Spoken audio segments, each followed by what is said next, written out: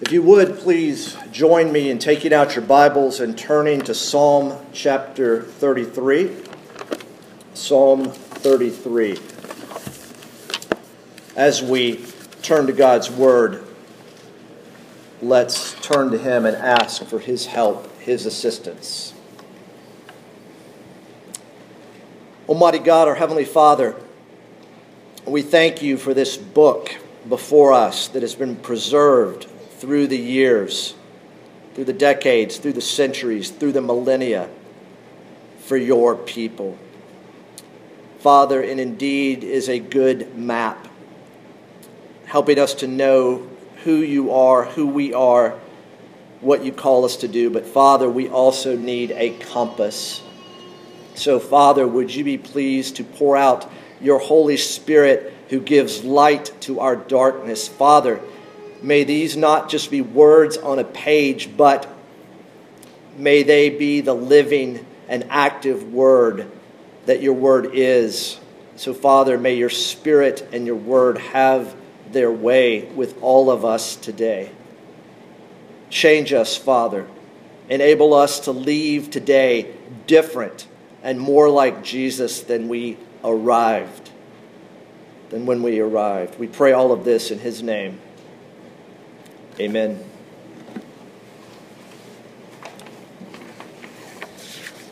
I'd like to draw our attention to page 6 of the Order of Worship, the bulletin. Every now and then I've included this short article on why Christians sing, and I thought it was very appropriate for the theme of Psalm 33, and I want to direct your attention to the end where we read this: worshiping God in song isn't simply a nice idea or only for musically gifted people. The question is not, has God given me a voice, but has God given me a song? If you trust in the finished work of Christ, the answer is clear. Yes. Yes, you have a song to sing. Well, in the Psalms, we are given 150 songs to sing.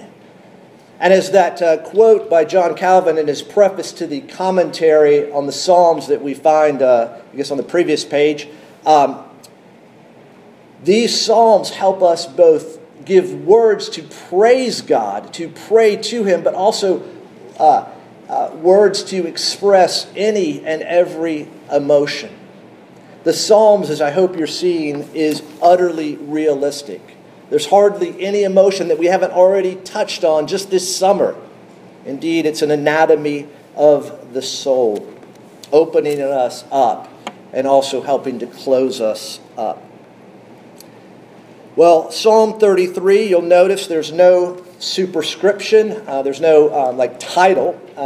The author is unknown, but likely, as I said in the Preparing for Worship email, it's connected to the previous Psalm, Psalm 32, kind of as a commentary on the whole last verse of Psalm 32. Indeed, you see the closing exhortation: be strong and let your heart take courage, all you who wait for the Lord. Actually, the next chapter 32, be glad in the Lord and rejoice, O righteous, and shout for joy, all you upright in heart. You see, that is almost repeated at the beginning of Psalm 33. The ending exhortation of Psalm 32 and the beginning exhortation of Psalm 33 are almost one and the same. Now, even though we've been given yet another song to sing, our hearts, if we're honest, are often out of tune and need to be tuned again, need to be retuned.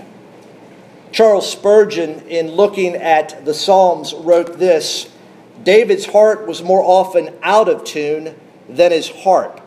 He begins many of his Psalms sighing and ends them singing. Well, we don't know if David wrote this. Most likely, I believe he did, as it comes on the heels of Psalm 32. And David here, though, doesn't begin with sighing. He begins with singing.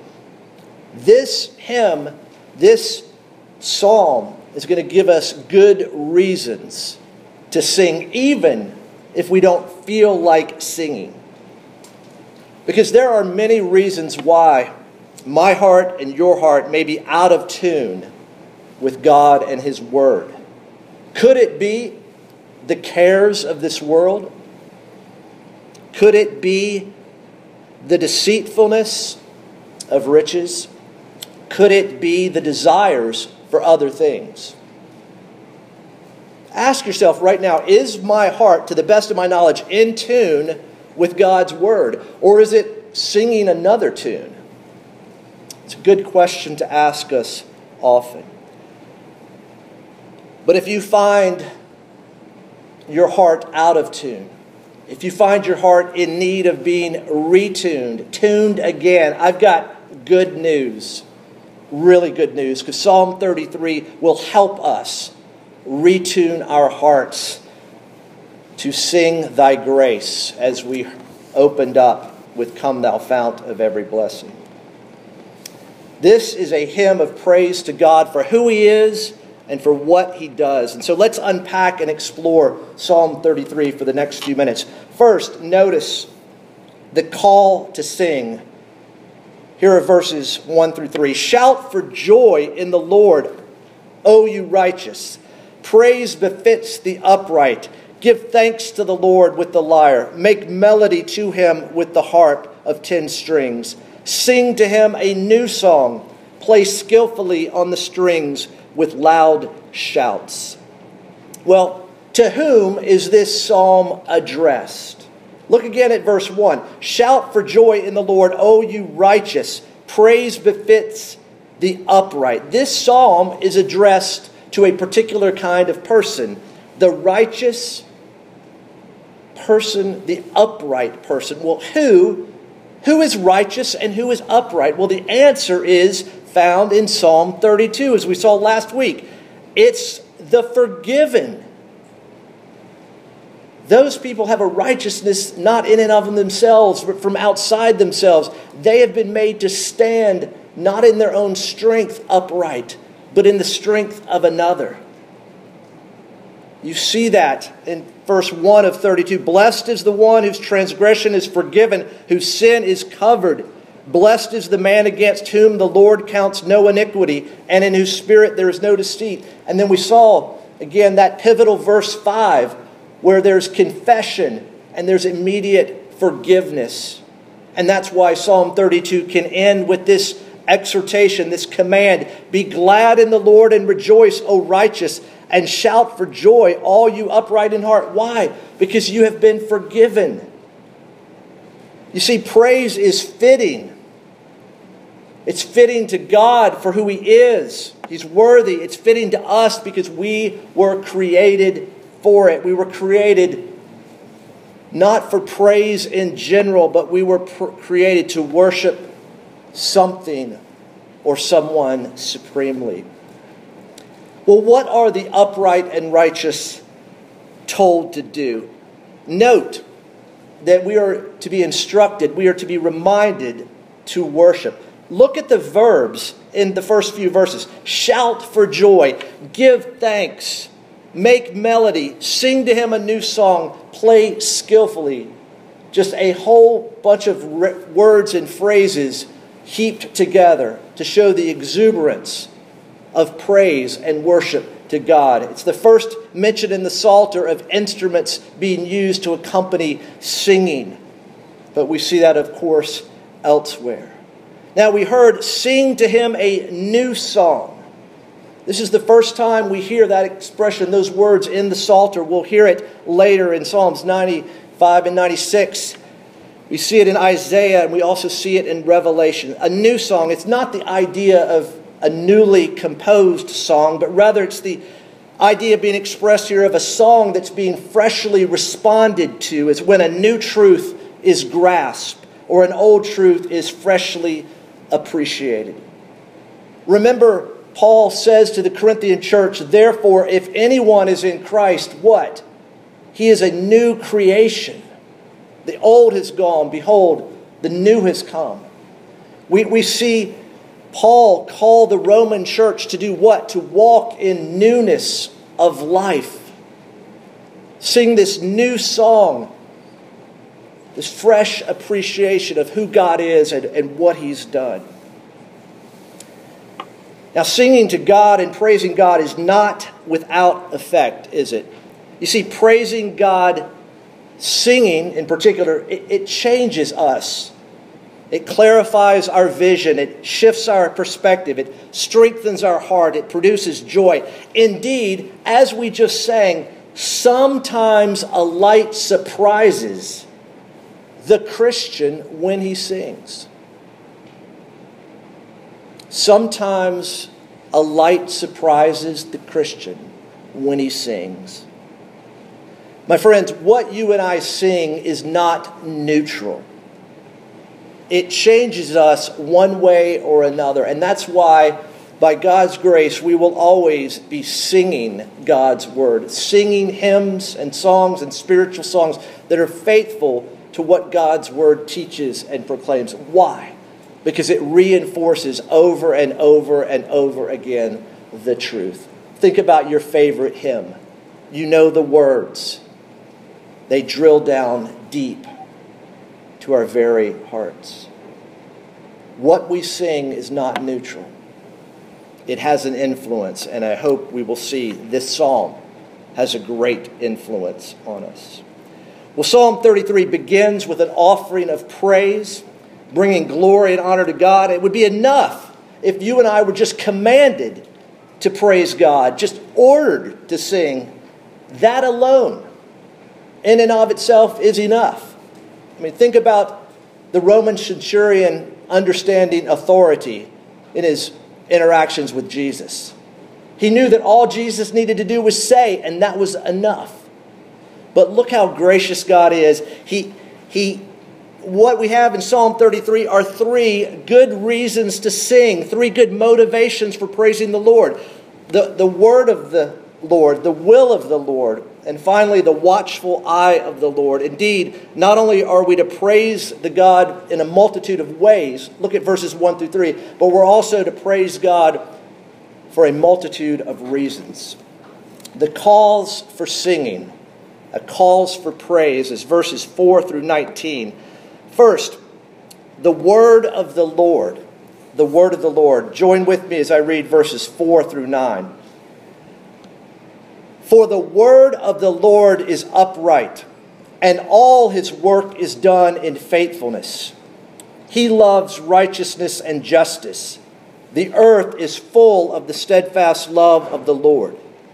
By the word of the Lord the heavens were made, and by the breath of his mouth all their host. He gathers the waters of the sea as a heap. He puts the deeps in storehouses. Let all the earth fear the Lord. Let all the inhabitants of the world stand in awe of him. For he spoke, and it came to be. He commanded, and it stood firm. The word of the Lord, we see it in verse 4. The word of the Lord is upright. Here you see displayed the character of God, the character of the Lord, the covenant-making and covenant-keeping God. God is upright and faithful. Also, his word is upright and faithful. Why? It's a revelation of who he is. Not only do we see the character of God made known, but we see the competency of God made known also. He spoke and he commanded. And what happened? He created. You read through the first couple of chapters in Genesis. God created by the word of his power.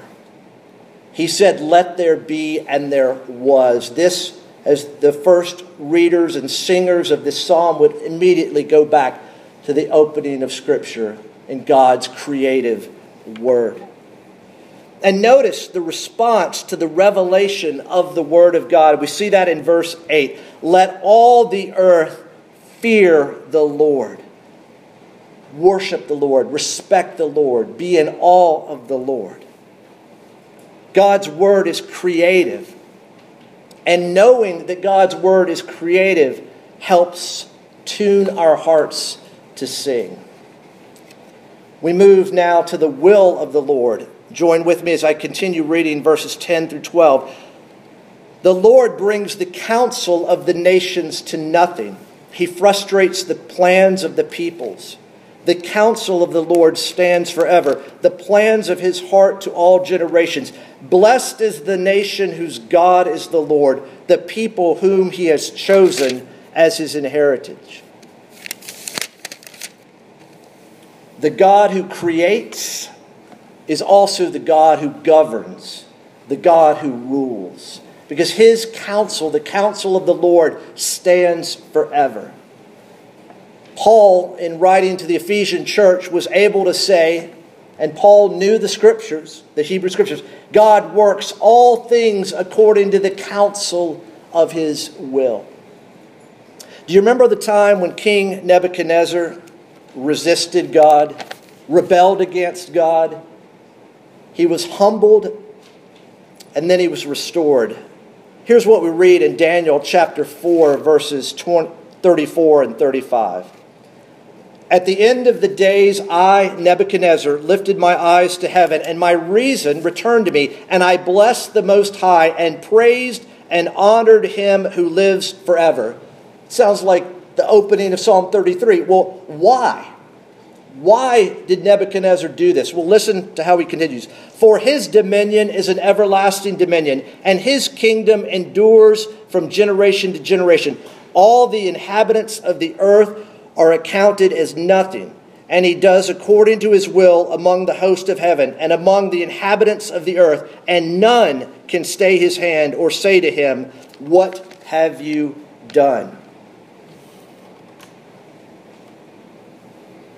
In verses 10 through 12, we see the Lord stopping the will of man, as it were, and ensuring that his will is done. Today is a day and age of anxiety, not only in our society out there, but most likely at times in your own heart. So are you confident that the Lord rules the day? Are you confident that God's will be done? Because we see in these few verses that God's will is triumphant. And knowing that God's will is supreme helps us tune our hearts to sing. But then the psalmist continues as we see the watchful eye of the Lord. We've seen the word of the Lord, the will of the Lord, and now he goes on to speak of the watchful eye of the Lord.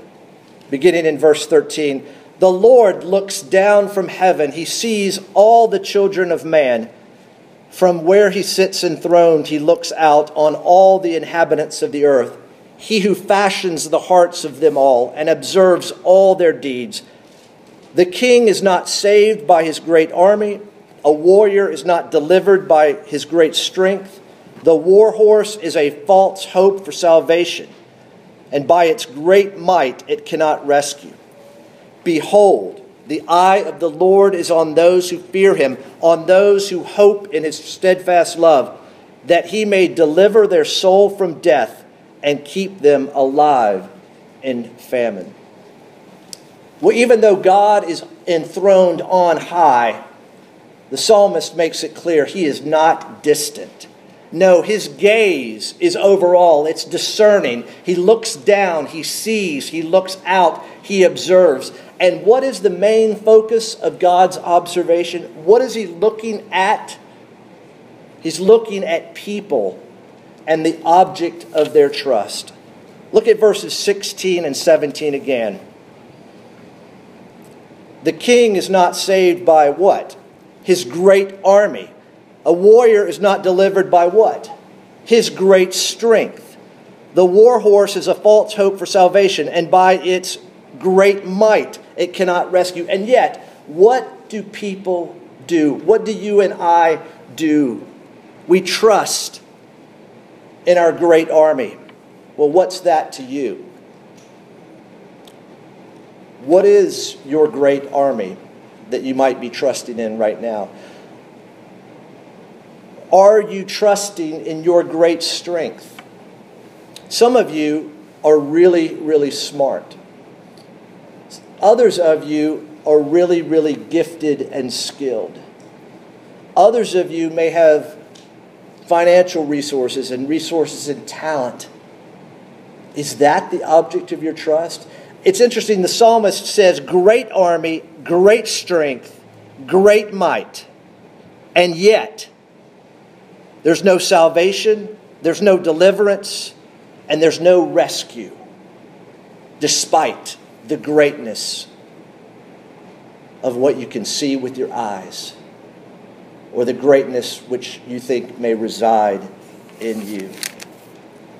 You see, a great army, a great strength, and a great might, as God's people learned and had to relearn over and over again, is no match for God's people. And interestingly, at Fairhaven Rescue Mission, as we were walking out the door, one of the gentlemen we were talking to brought up Gideon, and the fact that Gideon's had to be reduced finally to just a few men to show that salvation was of the Lord.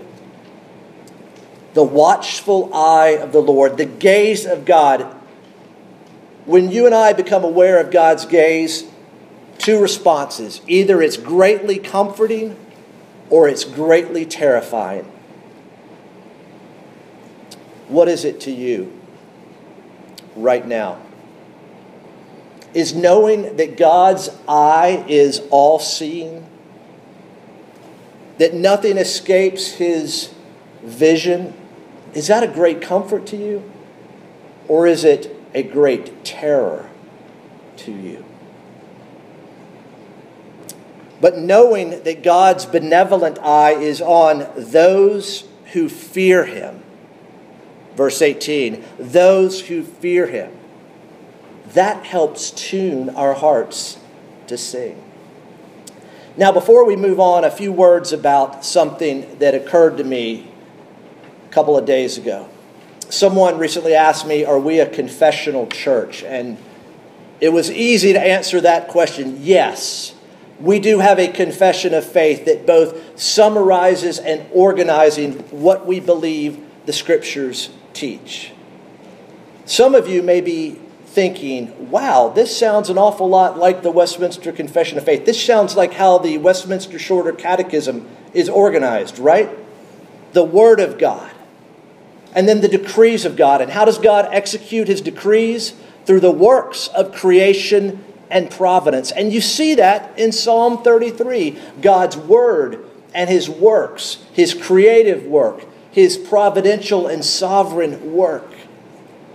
It helps us, it's a tool to help us grasp the Scriptures. And we see what a great blessing and benefit a confession is as it helps us summarize and organize God's Word.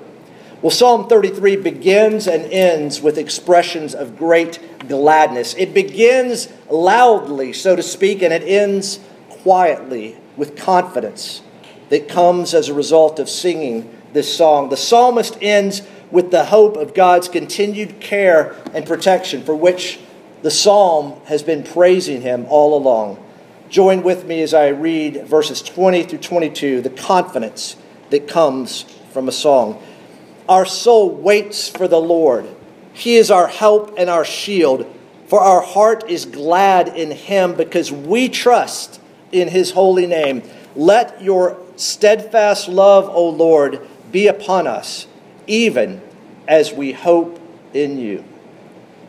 Here's the response to, or the effect of, praise, of singing. In verses 20 and 21, there's a confession of faith in the Lord, who is our help and our shield. Hearts are glad because they trust in the Lord. They don't trust in an army. They don't trust in their own strength. They don't trust in their own might. Hearts are glad because their trust is found in the only object that can handle it, that can carry the freight. When you trust in the Lord as your help and your shield, as we see in verse 20, anxieties that are often wrapped around our hearts, anxieties and fears and worries and cares that somehow are gripping our heart, they're loosened. They're loosened. Listen again. Our soul waits for the Lord, for He is our help and our shield. For our heart is glad in Him. Because why? We trust in His holy name. Can you make that confession of faith? You may have made it in the past. I trust the Lord. Can you make it today? Remember, we walk by faith, not by sight, every day. But in verse 22, we have a petition of faith in the Lord, in whom we trust and are glad. Verse 22, let your steadfast love, O Lord, be upon us, even as we hope in you. This hope is patient, confident, buoyant, informed, and focused, not on itself and not on the gift, but on the giver. Can you, after making this confession of faith, can you make this petition of faith? Maybe you did in the past. Can you do it today? Today. Look with me at verses 1 through 3. See all the commands, shout for joy, give thanks, make melody, sing to Him. All plural. You all. You guys. You, plural. That's kind of hard to see there. But look with me at the last 3 verses. The plural, the corporate, is everywhere. Our soul, our help, our shield, our heart, we trust. Us, we hope. That is easily seen, isn't it? But not so easily welcomed and embraced. Why? I think it's because most of us, if we're honest, we like to fly solo. We like to do it in the words of a child learning to speak. I do it myself. But my friends, this is a song for God's people. This is a song for the church, the household of God, the body of Christ, the fellowship of the Holy Spirit. My friends, it's not just us individually, although we individually contribute to it, of course. But it's our soul that waits, because He is our help, our shield. It's interesting, the psalmist speaks of the unity of heart of God's people. Our heart, because we trust in Him. My friends, if it not had been for you all, I would still not be here. Now, what do I mean by that? What I mean is, you've heard it before. We need one another. We come alongside one another. We pray for one another. We encourage one another. We rebuke one another. We warn one another. Oh, my friends, do you not see it here? The blessing of the corporate aspect of faith. Because generally speaking, when somebody's faith is weak here, others are strong and they come alongside. And when we receive the comfort that God gives us, what can we do? As Paul writes to the Corinthian church at the beginning of his second letter, we comfort others with the same comfort we have received. Psalm 33 began with the demand to praise God. And it gave several reasons why God is worthy of praise. His word, His will, and His watchful eye. But it ends with a declaration of trust in the Lord. Well, let's return to where we began. Who is called to sing? Okay, let me put it differently. Who can sing, right? Who can sing? Only those who have been forgiven. That's the qualification. Christians, the song begins with the solution to our biggest problem, with the provision for our biggest and greatest need. And what do those who have been forgiven sing about the most? Well, look with me at the song's refrain. Did you pick it up? 3 times in verses 5 and 18 and 22, we read of the steadfast love of the Lord. Look at verse 5. The earth is full of the steadfast love of the Lord. Look at verse 18. Behold, the eye of the Lord is on those who fear him, and those who hope in what? In his steadfast love. And then in the last verse, let your steadfast love, O Lord, be upon us, even as we hope in you. You see, the steadfast love of the Lord has been a common refrain that ties the whole psalm together. That's what they sing about, the steadfast love of the Lord. But who do those who have been forgiven sing about most often? Well, the steadfast love of the Lord is found in the one and in the only one who delivers our soul from death. Do you see that deliverance? That he may deliver their soul from death and keep them alive in famine. My friends, Jesus Christ is the fullness of the steadfast love of the Lord. Think about Jesus' ministry of come to me, find rest in me. Come to me and I will never cast you out. Surely I will be with you always to the very end of the age. My friends, if anything is true today, we are living in a world that does not display a whole lot of steadfast love. And yet in Christ and in Christ alone is love that is strong and love that is steady. Committed love to begin in us and to finish with us. You know, these days, everybody wants to say what love is, right? This is love. Well, God's Word declares it pretty clearly. In this, the love of God was made manifest among us, as John writes in his first letter.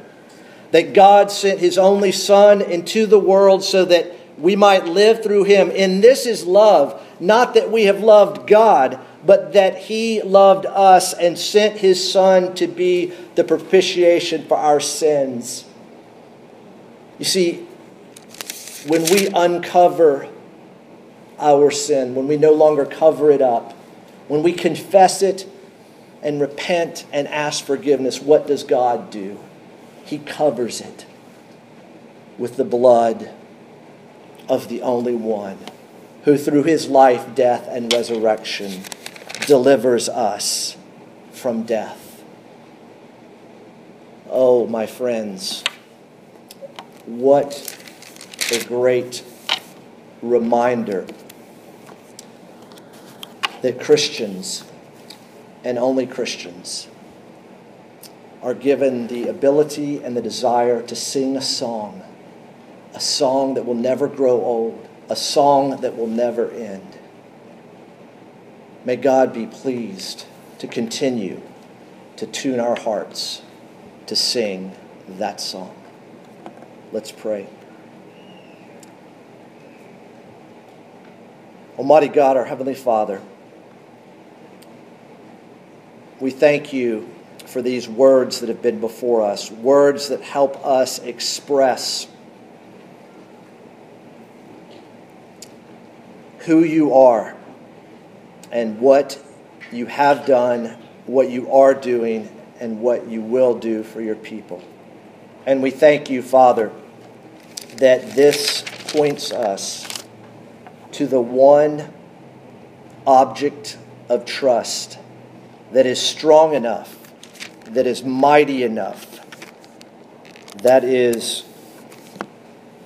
powerful enough to save, the Lord Jesus Christ. Oh, Father, forgive us for how our trust has been in others and in other things. Would you return our trust to the Lord Jesus Christ, for we pray in his name. Amen.